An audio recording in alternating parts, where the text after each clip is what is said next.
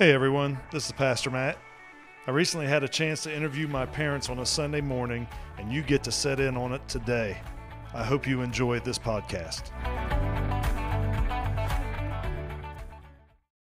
This morning we're going to do something a little different, and I understand it is different, but I just wanted to share from my heart just for a few minutes today. I was thinking about this idea. If you have your Bibles, grab them if you would. Your phone or your tablet or whatever it is you use for the word this morning. I want you to look at something with me. I was thinking tomorrow I have plans, serious plans of ministry. I'm planning on going fishing tomorrow. And every once in a while you need to do those type of things, right? And I'll be taking out the boat and we'll do a little fishing. And I was thinking about it. I wanted to call it this morning, your wake. Your wake. And the wake that's left. If you've ever been in a boat, you understand what the wake is, right? This is a good picture of it here. You see the boat, and then you see what's tailing behind is the wake. And it follows all of us leave a wake in life. All of us, every one of us, leave a wake behind us. Throughout life, we're living our life, we're going through life, we're doing our thing, and we're doing our stuff, and we're having kids, and we're having grandkids, and we're working jobs, and we're hoping to retire, and we're trying to get to the ball games, we're trying to get to church, and we're trying to do all this stuff, and we're just we're going through life, but behind us, we're leaving a wake. And that wake, it extends from us all the way back from generation to generation to generation. You're leaving something behind, and I'm not really talking today about, your finances or your homes or your cars or whatever it is that you're leaving your kids one day. I'm talking about something far more important than that. Proverbs 22 says this: favor is better than silver and gold. What you leave behind matters. What you're leaving to your kids, what you're leaving to your grandkids, what you're leaving to your neighbors and to your friends and to those who are attending church with you on a regular, it matters, and you're leaving something behind. Good or bad? Good or bad, it's up to you. Do you know who I feel? How many's ever been to a parade before? Let me see your hand. You ever been to a parade? You know who I feel sorry for? Whoever's behind the horses, right? Because something's getting left behind. It just happens. And I was kind of thinking about this idea this week of how we leave something behind, good or bad, it's up to us. And that wake that you see a picture of here, that wake, it extends way beyond. It's not just a straight line behind the boat. It reaches places that boat didn't even go itself. Your wake reaches much further than just the places you've been. It goes further than the areas that you've stepped into yourself. It's the wake that we're leaving behind. It's the legacy that we leave behind. There's a scripture, it's in the Gospels, it's found in John chapter 14. John chapter 14. Jesus understood this idea of a wake because he's telling the disciples in John chapter 14, he said, the one who believes in me will also do the works that I do. And then he talks about the wake. He says, the one who believes in me that comes after me, the one who follows me, he will do the works that I do. Now we know Jesus believed in this concept because he initially calls the disciples to follow him. And as they begin following him, he begins talking about the wake. And he says, those who follow me, they're going to do the things that I have done, but they're also going to do greater things. In other words, they're going to reach areas I've not been able to reach. They're going to do things I've not been able to do. They're going to see things I've not been able to see, and it's going to reach the world. Isn't it amazing how the gospel started with Jesus? And he got these 12 disciples, and it was just like a wake. It just kept trickling and rippling and trickling and rippling. And eventually it reaches the entire world. And we're sitting here in church today because of someone somewhere heard the gospel and shared it with us. And here we stand today. And I was just thinking a little bit about that this week. And the people who who came before me and told me the truth, and I got to hear it. And I've been fortunate. I got to hear the truth as a young person. And some of you are older. Some of you have been through things that, you don't even want to talk about them. You've been through them before you ever came to the Lord, and how God has changed us. We've heard those stories. And it just reminds me to give thanks. Thanks to those people who shared with us, who told us, who gave us the truth. In a couple of weeks, we're going to be recognizing one of our Sunday school teachers that's been teaching for decades and decades and just poured their life out for kids. And how many children heard the gospel because of this person? It's the wake. It's the wake. You share with people and you don't even know yourself where that wake ends up. It just goes and goes. And who knows whose lives we're touching 20 years from now because of what we're doing today. And I just wanted to take a few minutes this morning to honor a couple people who have poured into my life. And I think we ought to honor people. Do you think we ought to honor people? I mean, I know we worship God, but we honor people, right? We praise God, but we honor people and what they've done in our lives. Romans chapter 12, verse 10 says, take the lead in honoring one another. That's what Paul said. Take the lead. Take time to honor one another. 1 Timothy, Paul tells Timothy, he says, give double honor to those who are good leaders. Give double honor to those who work hard at preaching and teaching. That's what Paul tells Timothy. Leviticus chapter 19, we know this. It says, rise in the presence of the elderly. Rise in the presence of those who are older. Rise in the presence of those who have come before us and those who are elderly. And honor the old. That's what the Bible says. To honor those who have come before us and have been there and have made it. We need to honor those. Exodus chapter 20, verse 12, we should know this one. Honor your father and your mother. Bring honor. And this morning I want to honor a couple people who fit the bill for every one of those things on that list. And it's my parents. And some of you may have never met my parents, but I'm going to ask them to come. I want you to give a huge Frisco welcome. I've never done this in my life. I want you to give a huge Frisco welcome to my mom and dad, Everett and Betty Snyder. Come on, stand to your feet with me this morning if you would. Yeah, amen. You can be seated. Thank you for that. So I'm doing something today. I've never done in my life. I'm going to interview my parents, and it's going to get real here in just a minute, all right? And I'm asking the questions, not them this time. I remember when I was a teenager, they'd set me down and ask me questions. Well, now I get to ask them questions. And it's going to get real personal, just like they would have when I was a teenager. No, it's not. But I did want to honor them because of the wake that they left. They left the wake that touched my life. And they left a wake that's touched hundreds and hundreds of lives following after them. And I think probably the first question I should ask probably my mom is, what was it like raising the perfect child? Overall. And take your time answering that question. It's over.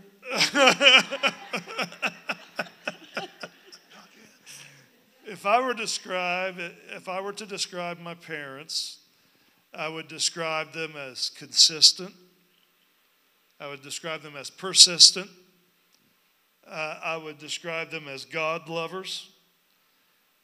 Because they're God lovers, they're people lovers. I would describe them as giving and loyal, not only to people and not only to the church, but to each other. I would describe them as generous. I've seen them give things when they didn't have it to give. When you're raised in a home, you see things. And a lot of times people don't see it. No one else saw these things. But I would see it because I would be there. I'd hear them talking about it, or I'd see them give away cars. I want to brag about them for a minute. I've seen them give away multiple cars. I've seen them write checks to people, and I went, they don't deserve a check. That's a true story. More than once, probably to me. I've seen them give when they didn't have to give and do when they didn't have to do. I would describe them as hospitable. If you've ever been to their house, and a few of you have, you're going to be treated like royalty every time you show up because it's a gift of hospitality that they have. I would describe them as apostolic, meaning they raise up people beneath them. They bring people along. They raise them up. They teach them how to go teach. They show them how to go minister, and they've done that for years. I would describe them as compassionate. Like I said, they see needs in people's lives. I wouldn't give them $1, and they're giving them, and helping them in many ways. I would describe both of them as anointed by the Holy Spirit, anointing by the callings of God on their life. You can see that anointing. So I wanted to give them an opportunity this morning just to share a bit of their story. If you don't know, and some of you have no idea who these two people are, if you don't know, they raised me from birth, my sister as well, and felt called into the ministry at a young age and have been faithful and committed to that ministry ever since. And I just wanted them to share a little bit of their story because I want you to hear it. I want you to hear this story. So this is my father, Everett, and Betty. And I wanted to start just with you guys sharing a little bit about how you ever came to the Lord. It's a good story. And so, Dad, you were 16? 17. Share, you were in a tent revival. And if you don't know what a tent revival is, years ago, and people still do it today, but years ago it was a big thing. They'd put up tents, these big tents, big as a sanctuary, put up big tents and do an evangelistic outreach, and evangelists would come into town, set that up, and reach communities of people. And it's really how my father actually got saved when he was 17. Share that story, Dad. Yep. Okay. I'm from West Virginia originally, but God moved me as a 16-year-old kid out of high school to the state of Illinois to hear the gospel for the first time in my life, the full gospel. And when I was 17 years old, I got saved in May of 1959. In August of 1959, I had the privilege to go to Texas to a camp meeting where I received the baptism of the Holy Ghost, and I guess was called to preach in that same meeting. And I started preaching, believe it or not, in October. I didn't know much, but I preached what I knew. And I knew Jesus, and I could talk about him. So my ministry actually began up in the state of Illinois at a little storefront church there. And I progressed from there back to Texas and back to West Virginia. And like I said, I didn't know much, but I kept preaching. And God anointed me to preach his word, and I just continued on. Now, a year or two after that, about 1961, I think, 60, 61, I was in the place of Rockport, where we live now, and the little church down below was having a revival. So I went down, I was just a teenager, and sat down in the back with some guys and was talking to them. I looked up in the section there in the front, and I seen a beautiful blonde-headed girl wearing a black dress, which I've never forgotten. And I said to them guys, who is that girl up there? And the guy spoke up and said, that's my sister. You want to meet her? I said, yes, I do. So anyhow, I met Betty in church, and we got acquainted. And that's my little story. Now she can tell you hers. Yeah. Wait, share, Dad, when you got saved. What happened with the evangelist and how he was going to. It wasn't really a salvation. Oh yeah. Okay. Some of you, the man that I got saved under was from down the road, Grand Bay, Missouri, originally down in that area, but he was in Texas. But he was in Illinois doing these tent revivals. And I lived with my aunt and uncle, and they went to church all the time. And so on this Sunday afternoon, all week they had announced they're going to have a healing service on Sunday afternoon at 2 o'clock. So people brought in the sick folks in wheelchairs and all of that. And I was there along with 4 or 5 other young guys in that meeting on Sunday afternoon. I'll never forget what the evangelist said as he stood up that day. He said, the greatest miracle that God can do is not to heal your body, but to save your soul. And he never preached one word on divine healing, but he preached a message on salvation.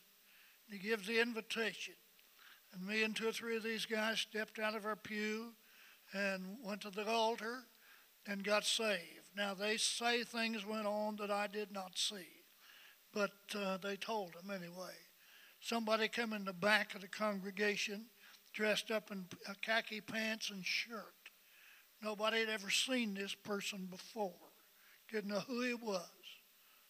And the old evangelist told me, said, when he gives the altar call, this guy walked up at our row and held out his hand till we come out and come on up to the altar with us. Church was over. That guy disappeared. Nobody ever seen him after that.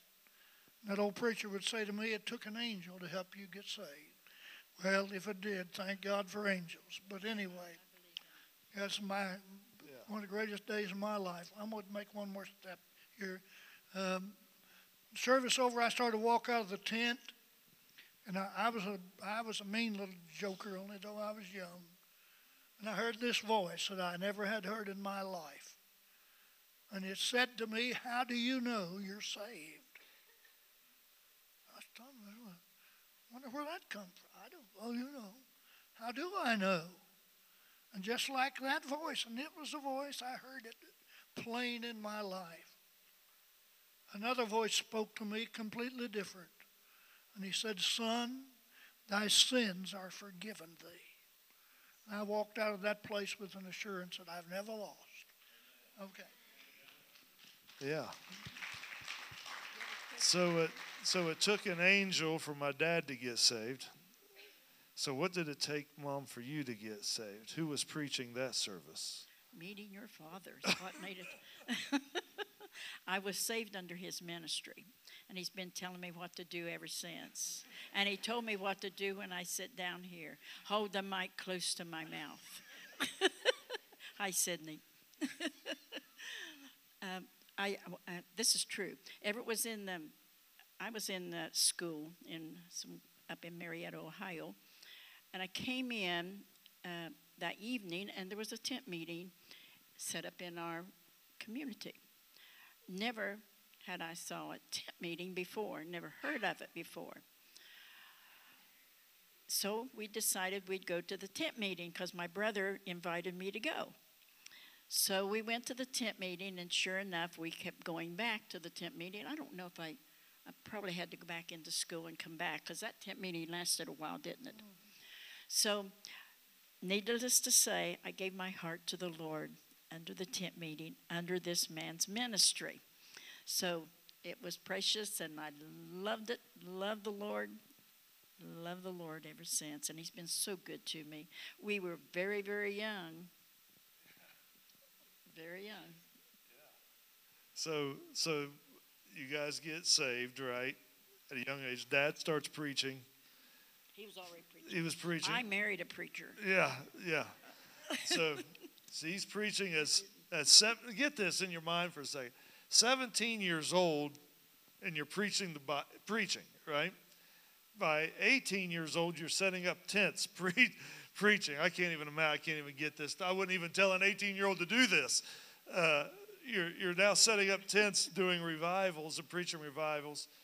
You go to Illinois to have a tent revival, and a church is birthed out of that. That was in 1961.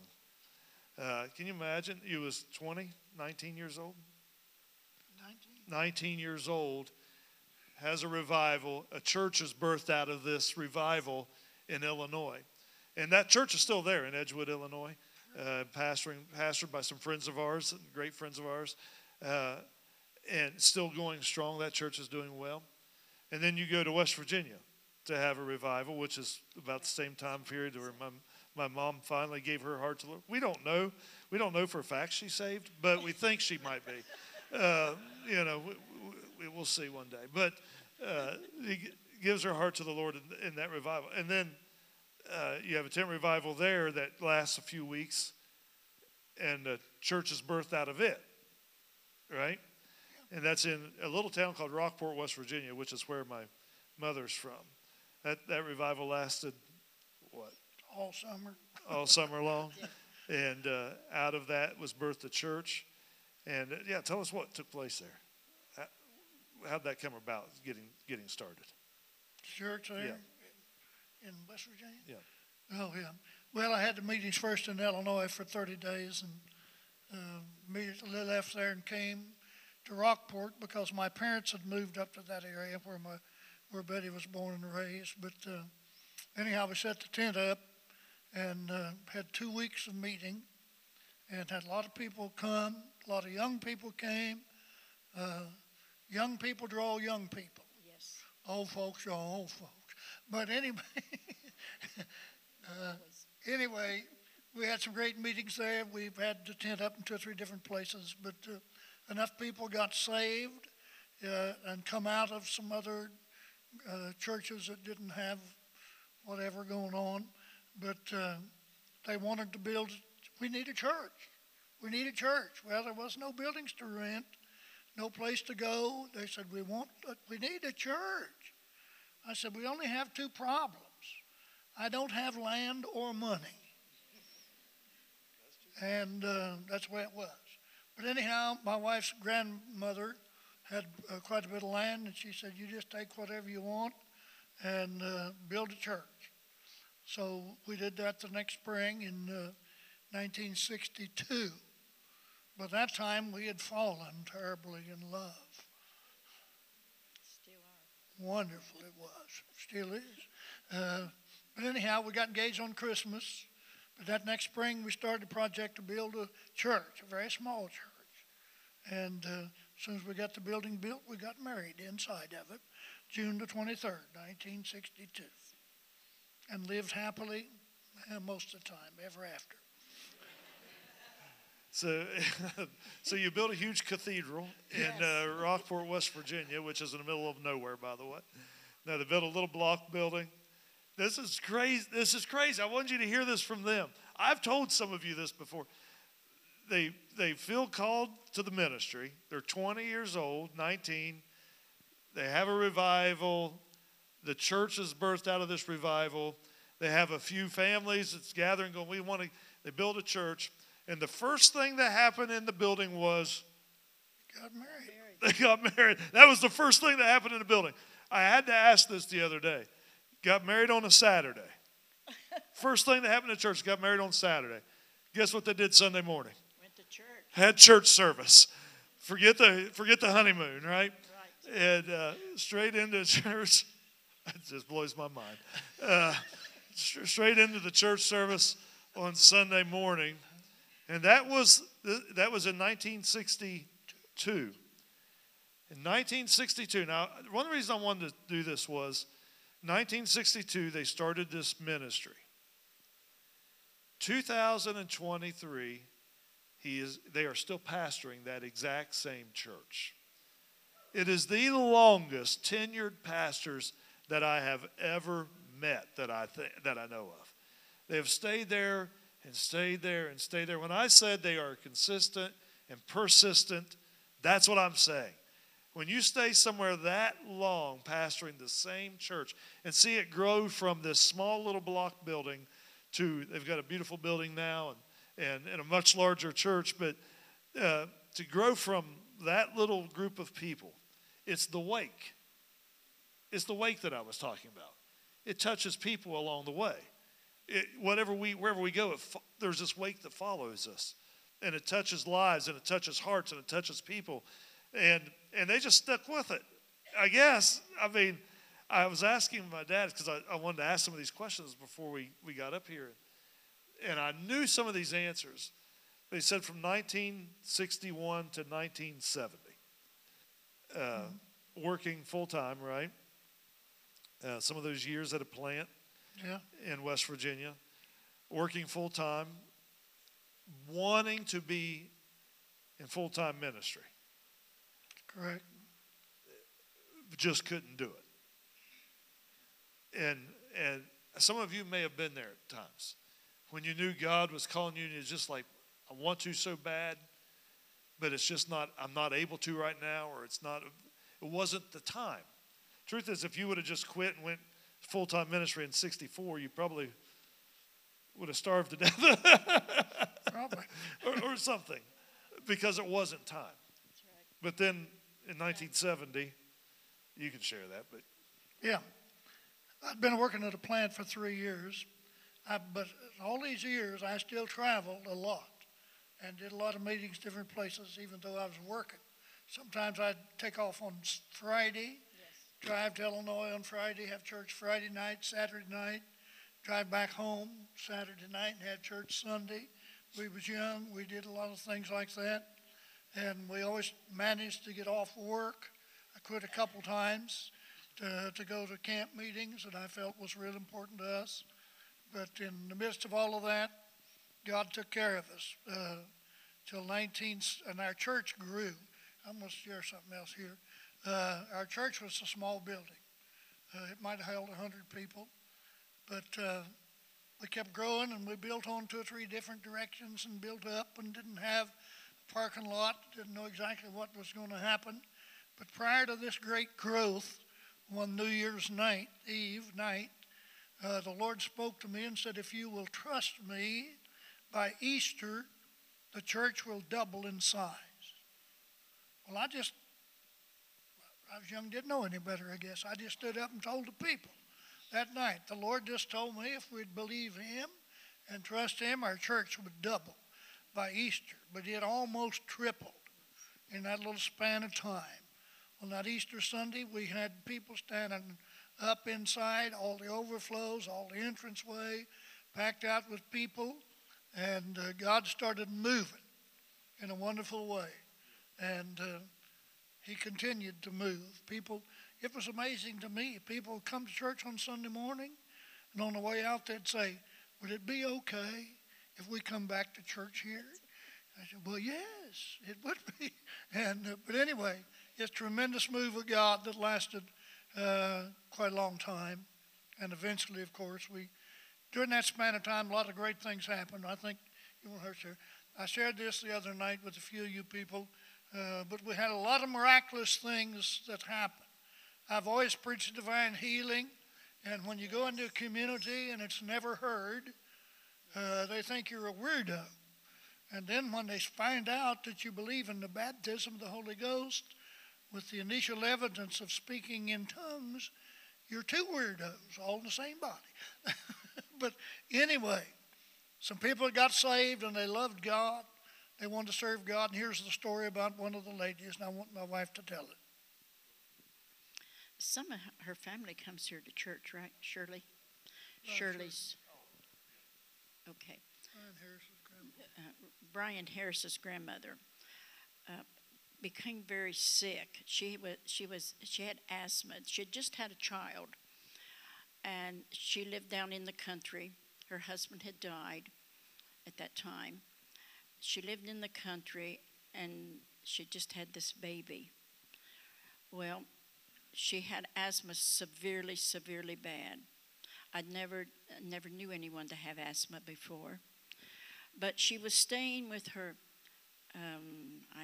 sister, I guess it was, and they burned wood heat.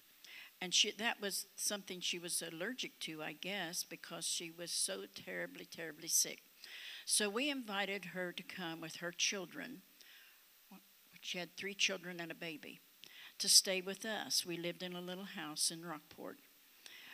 So when she came, we brought her to our house, and she was so bad, and the baby was crying all the time, and I was afraid to overfeed it because I didn't know anything about that. But anyway, we had the children, and we had Shirley very, very sick. When I say sick, very, very sick. So we were praying and believing God. We believed in miracles. I still believe in miracles. I still believe that God's a healer. I still believe everything that we stood for right then. So we were praying for her and believing with her. And one day we went into the room. Well, we stayed in a room pretty much off and on. We went into the room, and Everett said to her, Shirley, if you want to trust God, we'll trust God. But if you want to go to the hospital, because she had no money, we will pay. And we had no money, but we will pay for an ambulance or whatever it takes for you to go to the hospital. And her words were so sweet. She said, Pastor, I think she called you Everett. She said, there's not a doctor that can heal me. I need healing from God. And I want to trust him to heal me. Well, what do you think that did? That sparked our faith in God. She was believing God. I mean, I climbed on top of that bed and we began to pray. We started praying for her and believing God. And I'm going to tell you, God delivered her. Totally delivered her that day. And I'm just so thankful. I'm thankful that I heard the gospel. The true gospel, the gospel that will do something for you, change your life. It'll just change your life, your whole thinking, your whole being. I have never, ever, ever regretted serving the Lord. I've never felt like I've ever missed anything in serving the Lord at a very young age. Never have I felt. And I'll tell you something else. I've never wanted any other life. I hear people say, well, I don't know why they backslide. What would they go to? Anyway, I never wanted anything. That doesn't make me super spiritual. It just makes me, I love the Lord. I love him. I love the Lord. Yeah. Amen. We and I'm going to have them share a couple stories in just a moment. But in mid 80s, Mom and Dad, they come out this direction to go to a youth camp, which was something I've never even heard of before as a kid. Out where we lived in West Virginia, as far as I know, no one had youth camps. I've never heard of one. And they came out to Baxter Springs, Kansas, of all places, and brought some students to a youth camp. And then they came back and went, we've got to start a youth camp. We have to reach the next generation, and we need to do this by way of camps. About 85, 86, they just built a brand new church. And I know I can't imagine how busy you were, but they just built a brand new church. They start a youth camp in about 85 or 86 that has been still going strong today, and have reached thousands of students through those camps that they have every year. And a couple of years ago, Mom and Dad they're 80. Well, I shouldn't even tell you. Tell their age, I guess. But they're over 80. And a couple of years ago, they finally said, I think we're going to have to turn the youth camps over. And I was like, yeah, about 20 years ago. But finally turned the youth camps over, and it's still going strong. Again, it's the wake. It's the wake. What God put in their spirit, and they started down, and they're going through the water, and it's just leaving this wake that ripples over and touches people and touches lives. And they started a youth camp, and a few years later, they said, oh, God, we don't have time to get into all of it, but God dropped a piece of property into their laps, a farm, and God just gave Dad a vision. One day, he was telling me about it. I think he forgets, but I happened to be sitting at that table when he was talking. I didn't tell you that the other day, but sitting at that table when he was saying, these guys came up. I'm going to tell your story because I can tell it quick. But these guys came up and they said, we have this property that we would give to you if you would use it. And while someone's preaching, God just started giving the layout for that property for a campground. He just started writing it down on a piece of paper and drawing it out. And he sat down with them and he said, here's what God gave me. We can build that. And they got behind him, and these churches worked together, and Dad led it. And they built a campground. It's where they still have camp meetings. They still have adult camp meetings. They have youth camp meetings there still. And it's all right there in that same area of West Virginia, beautiful area. And we're going to be going out there, by the way, in July for their adult camp meeting. If you want to go, come on. You would really, really enjoy it. It's great. Take kids, and they have a good time as well. So that'll be in July. We'll talk more about that later. But a campground was birthed and built. And then I wanted him to share the story, but we were just talking about overcoming children and the work we do in Kenya. Again, the ripple effect, the wake. That didn't start with us. That didn't really start with us. It actually, back in about 91, I believe it was, Dad met a man named Japheth from Kenya at a revival that they were having, an outreach.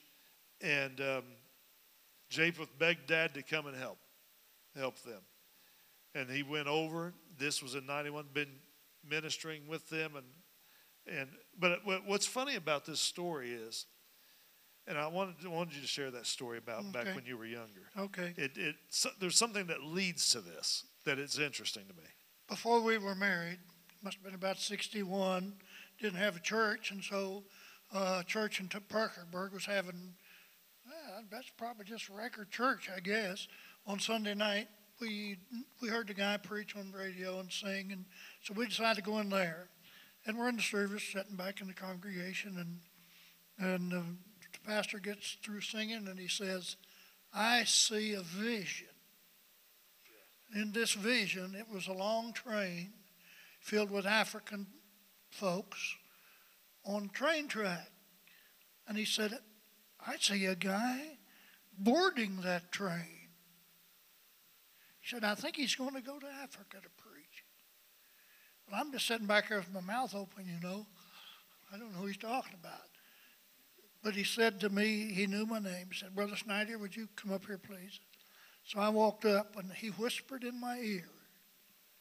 Nobody else heard it. He said, "I seen you getting on that train. Would you be willing to go and preach to the Africans?" I said, "I'll go anywhere God wants me to go." Well, it was about 35 years later. I went home with Jay from Africa. He asked me, "Would you come and help?" I said, "No, I'm not going to Africa." "Thanks anyway." The next year he comes back and said, "We need you." And boys like the Macedonian call, you know, "Come over and help us."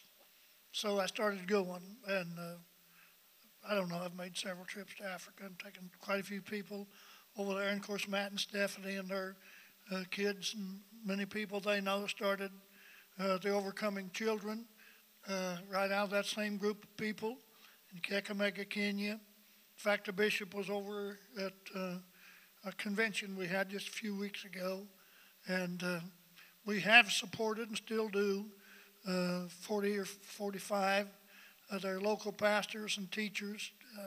Most of our work in Africa was to try to help leaders, encourage pastors, encourage leaders to try to get them up to a new level where they could help their people. So it's been a great experience. Now, my wife has never got brave enough yet to take a trip to Africa.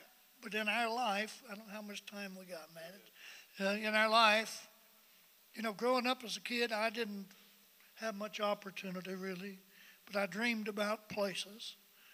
Didn't think I'd ever go probably. But anyway, in 1981, we was having an area-wide meeting in Rockport, and Bill Sparks, some of you people knew Billy and Patsy from from Gulls, Texas. But anyhow, Billy come up and had this meeting for us, about 10 nights, and he mentioned we're going to go to Israel in a month or so. And he said, "Would you like to go?" And I said, "Well, yes, I'd like to go, naturally." And Bill, if you don't know Bill, you've missed something, but he's going now. But anyhow, Bill said, "I'm going to raise you some money tonight." So during that meeting, he encouraged people to give enough. Well, didn't give enough, but to get us a start to getting ready to go with him and Patsy and a bunch of folks to Israel. So we got the money and went. 1981, we went to Jordan and Israel and Egypt.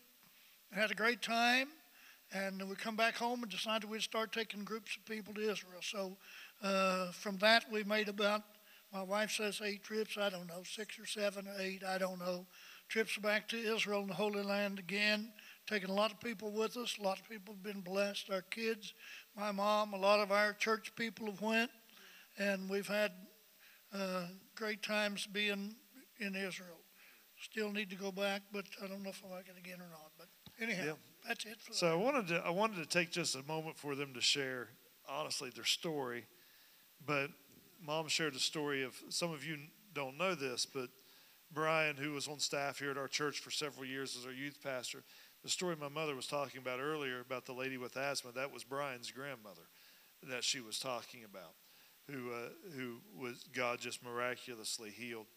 If you're in the ministry and you do this long enough, and you don't have to be in the ministry. If you serve the Lord long enough and you're a believer and you're spirit-filled, you're going to see some things over the years.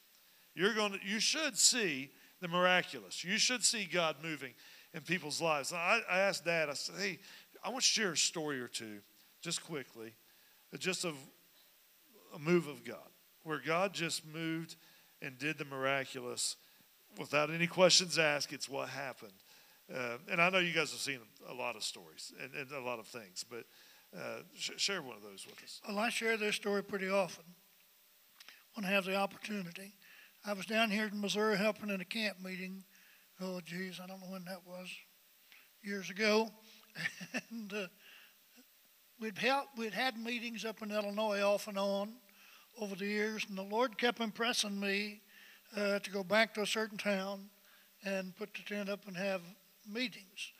Well, the local man was down here, and I asked him, I said, well, how about coming back up there? Well, he didn't know. Boy, a couple more days went by, and the Lord pressed that on my heart real strong. And he said, well, if that's what you feel like doing. I said, I feel like that's what we need to do. So we got ready to go to his place and put up a tent. In that same area and community was a lady that I had known ever since I become a Christian.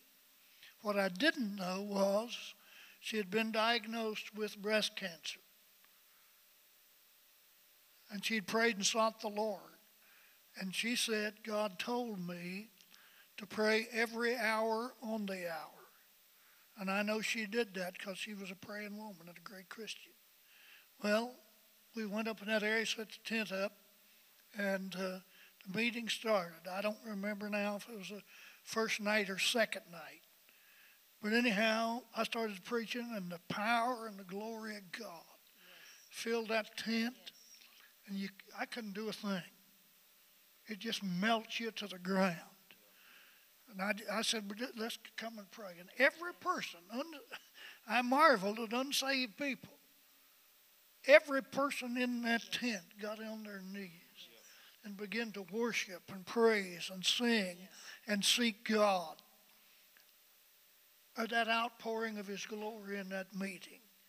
And when things kind of settled down, this lady I'm talking about was sitting over about here. She began to, I don't know if she's crying out or how it come about, but she said, did you see him? Did you see him? People said, see who? We didn't see nobody. She said, the Lord come. Through that tent wall, walked over to me, laid his hands on me. Breast cancer died, never to live again. That's one of the great supernatural visitations. It had nothing to do with preachers. It had to do with the glory of God coming down and ministering to people. Nobody can say, I did it. No, He did it. He gets the glory and the praise and the honor. Hallelujah. Amen. Tell us the story about Louis Armstrong. Okay. We got a guy in our church, him and his wife, that was a long time. We was way back in the old building. They lived in the community. We didn't know them. They showed up at church. And she had went to a Baptist church and raised it all of her life. Yeah, I'm going to get into that. Anyway. Takes a while. Takes a while. But anyway, in her heart, she was crying out, I want the truth. I want to know truth. I don't feel like, but anyhow, they come to our church. And, well, Lewis was her husband. Back many years ago now, he was a veteran and had worked in heating and air and different businesses. But all of a sudden, he come down with a severe, severe headache. He went to all the local doctors. He went to the VA, trying to find out what's causing this terrible headache in his head. They never could find out what the problem was. And finally, I think the doctor said, you're a little nutty. You don't have anything wrong with you. He couldn't work. He gained weight. He was just out of commission. One night on a Wednesday night, at that time we always had prayer meeting back before service, and all day Wednesday I was waiting on God, and He gave me nothing to speak on that, nothing. And I'm back in that prayer meeting saying, Lord, I've got to have, what am I going to do tonight? You know, if you're a preacher and you don't have anything, what do you do? And the Lord spoke to me, which He has a few times in my life. And He said, when the singing is over, I want you to step over in the aisle of the church right there and ask everybody that's sick and has a need to come over there where you're at, and we're all going to pray for them. Well, quite a few people came to get prayed for. The last guy that come across there was Louis. I said, Louis, what's going on? He said, now you listen carefully. Louis said, I cannot take this anymore. I've gone as far as I can go, and I haven't found any way to get relief. I said, God knows if you've gone as far as you can go, and He can do something about it. Well, we started to pray, and I'm not a guy that has a lot of visions, but occasionally I do. We started praying for him, and I seen in the back of his head, right under the back part of his skull, a little thing in there. It looked like about the size of a green pea, right on the back edge of his skull. I didn't say anything to him or anybody else. I said, God, if that's his problem, you can remove that, dissolve that, take care of that, so he can be free. We dismissed church. Everybody went home. Next morning, before I got my pants on, somebody's knocking on my door. Bang, bang, bang, bang, bang.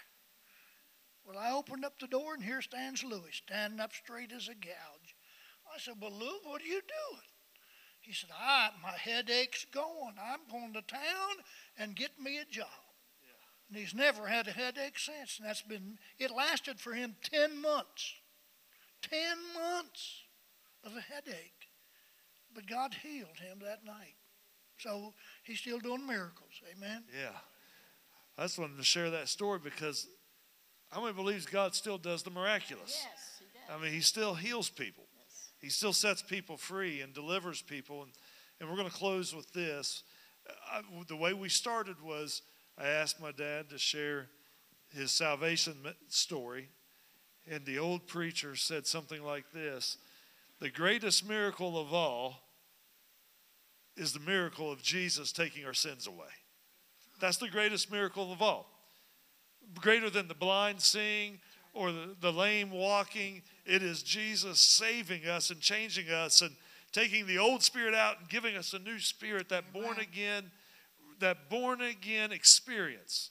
That's the greatest miracle of all. The fact that God can take it. Some of us can attest to this setting in this very room. The fact that God can take us out of the depth of sin and the mess that we were in and giving us a new life. And I wanted to share that story you just told me. This was just recently, but of a man in their church. And we're going to close with this morning. Yeah, just a few months ago now, a man that I'd never seen before came to our church. Now, he had the lady, well, they had lived together for 12 years, not married. She had helped raise his 3 daughters. He was a veteran.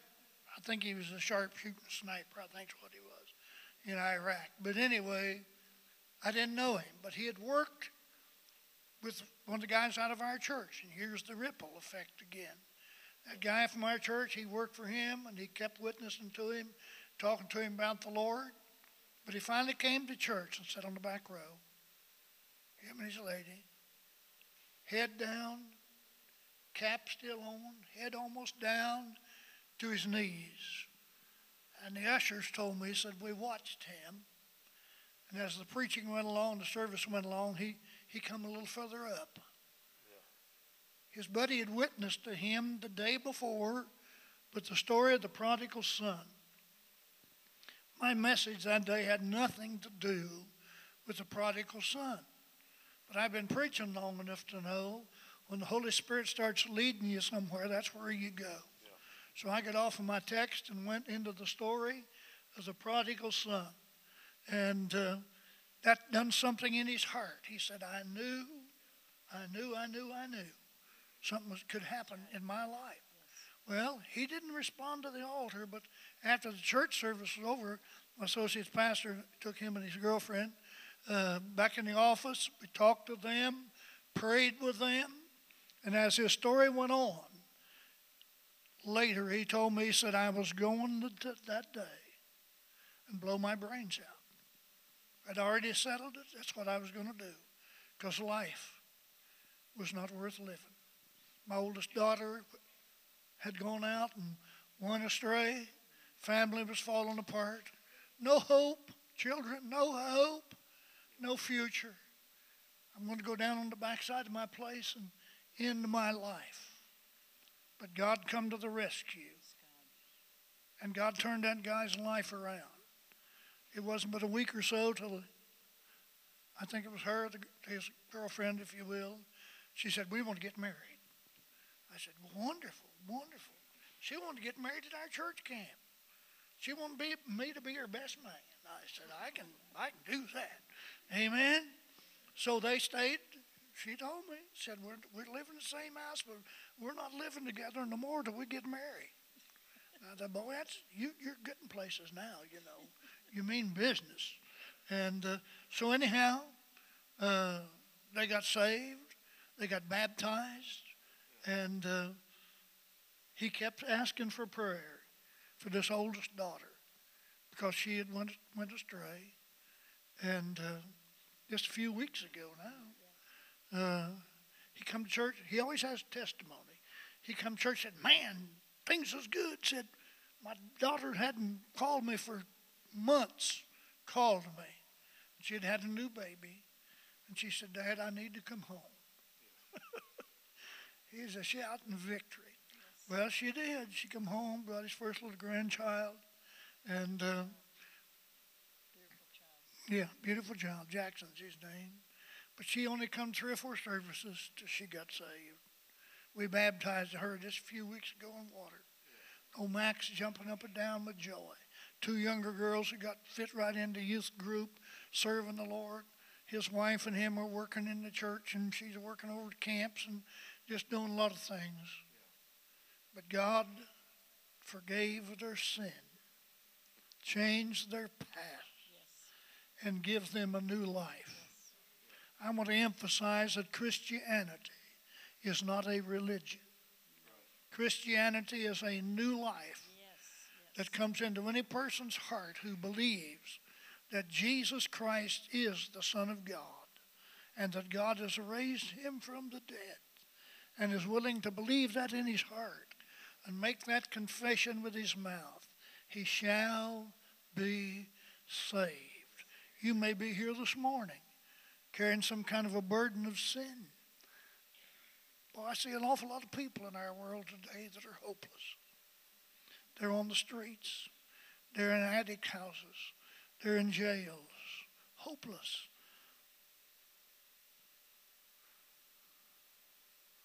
We have another lady in our church, very young, has 4 kids. Just recently,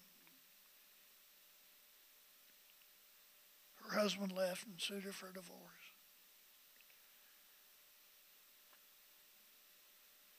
But I see people, and you do too, their lives are shot. They don't know what to do. They don't know which way to go. But somehow in the middle of all of that, there's still an answer. There's still a hope. There's still a way out. And God can touch your life this morning, wherever you may be. That's all I'm going to say, Matt. Amen. Let's all stand this morning.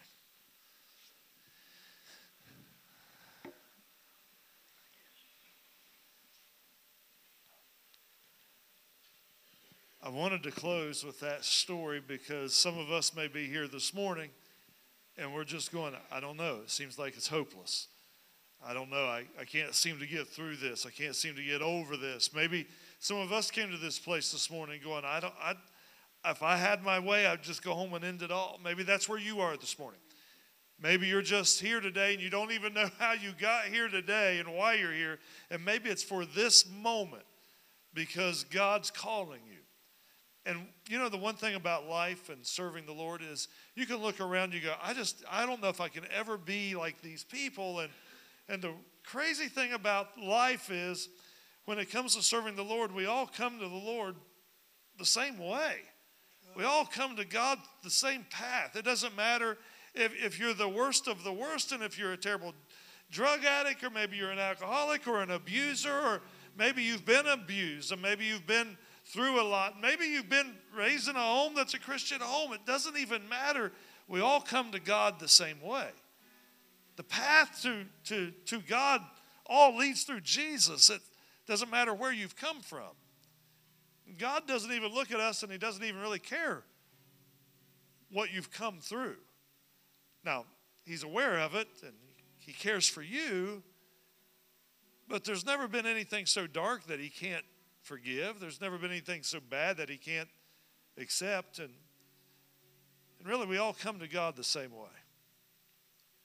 And really, in closing this morning, I just want to give you an opportunity. If you're here and you're going, wow, I need the Lord.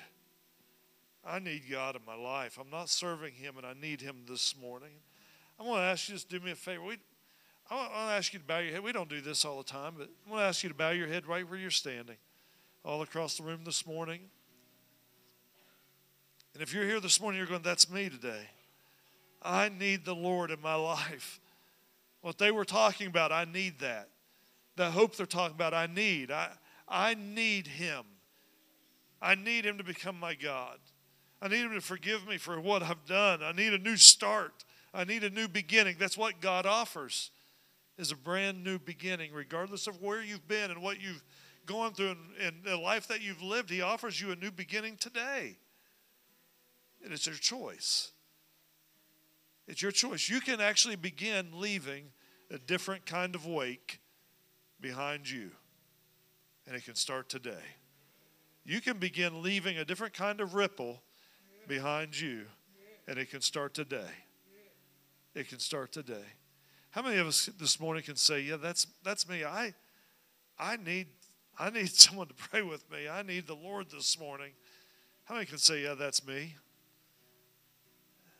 Just want to give you an opportunity this morning. How many of us can say this? I need a miracle in my life. We just heard stories of miracles. I need a miracle in my life. Maybe it's in my body, maybe it's in my family, but I need a miracle in my life. And I just need God to do it. How many of us can say, yeah, I am standing in need of a miracle today? Yeah. Lift your hands up real high, real quick. We just want to pray with you today. How many believes that we serve a God who does the miracles? Like he is a miraculous, moving, working God. Amen. And we just want to pray a prayer of faith this morning. We want to pray not just for you, we want to pray with you. Because we know where 2 or 3 are gathered and we agree together, there God's going to move. Amen. Hallelujah. If you need a miracle real quick, just lift your hands. You can lift your heads up real quick now. But if you're in need of a miracle, just lift your hand up real high, right where you're standing. I want you to do me a favor, church. I want you to look around and find somebody. Find someone that's got their hand up, and I just want you to pray with them. If you're a believer, just find someone that's got their hand up, and I want you to pray with them this morning. We believe in the power of prayer. We believe in praying by faith. And we just want you to pray together this morning. Hallelujah. God, we know you're a miracle-working God. Lord, we know you're a miracle-working God. We know you're a healer. God, we know you're a provider. God, we know you're able. God, we know Lord, according to your word, you're able to do abundantly above all that we can ever ask or dream of. And God, we speak by faith right now in Jesus' name. God, we speak by faith. And we trust in your word. We trust in who you are. And God, we declare, God, miracles in this place this morning. In Jesus' name, reach down right now and touch. Reach down and heal, Lord, in the name of Jesus. And God, we thank you for it. God, in these families that we need miracles in, God, do the miraculous. God, we're asking you. It's out of our hands. It's too big for us. We can't do it ourselves, but God, we need you. We need you to move. We need you to do what you do. Be who you are, God, in our midst today. In Jesus' name. God, I thank you for it. Lord, I thank you for doing it. I thank you for doing it. And I thank you for healing our bodies. I thank you for setting us free. I thank you for making our path straight. I thank you, God, for providing when we saw no provision. God, I thank you. And God, our praise is to you. Our praise is to you. The Alpha and the Omega. The beginning, you're the end. You're the King of Kings. You're the Lord of Lords. You're our everything this morning. You're our healer and our deliverer and our provider and our keeper. You're the good shepherd and you're the great shepherd. And Lord, we just look to you this morning and we thank you and we praise you in Jesus' name. Hallelujah. Hallelujah. Hallelujah.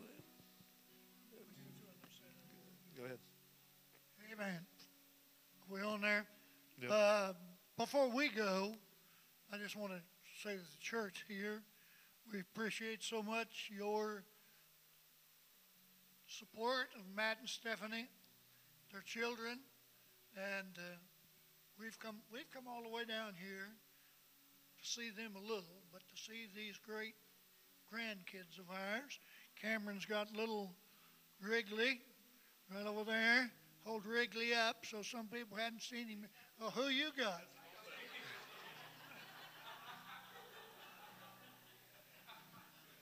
You trade kids on me here, didn't you? Anyway, you've got Paxton, right? That's Mackenzie's. Now here's the other one. Here's Cameron's and Sydney's this morning.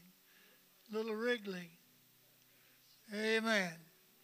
Now, you all can look at him, but my wife's got him now, so you have to do it later, okay? Amen. It's been a joy being with you this morning, and God bless you very much. Yeah. Amen. Didn't you enjoy that today? Yeah. Since we've started having kids and grandkids, they don't act like we exist anymore, and don't even know we're around. They don't even call us to come out here anymore. They call them like, hey, we're coming out. But no, we're so glad to have them with us this morning. I just want them to share some of the stories that they've seen. There's a lot more stories. I wish we had time to hear them. But just of what God has done. And I just believe God's a big God. And he's a good God and he loves you. And he loves me. Amen. And we're leaving a wake behind us. We're leaving a wake. Let's leave a wake worthy. Leave a wake worthy of touching lives and seeing those lives change. Amen.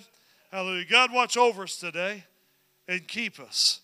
May your blessings be upon us and your favor, which is better than silver and gold, may it be poured out on our homes and in our families and in our lives and on our jobs and in our finances and on our health.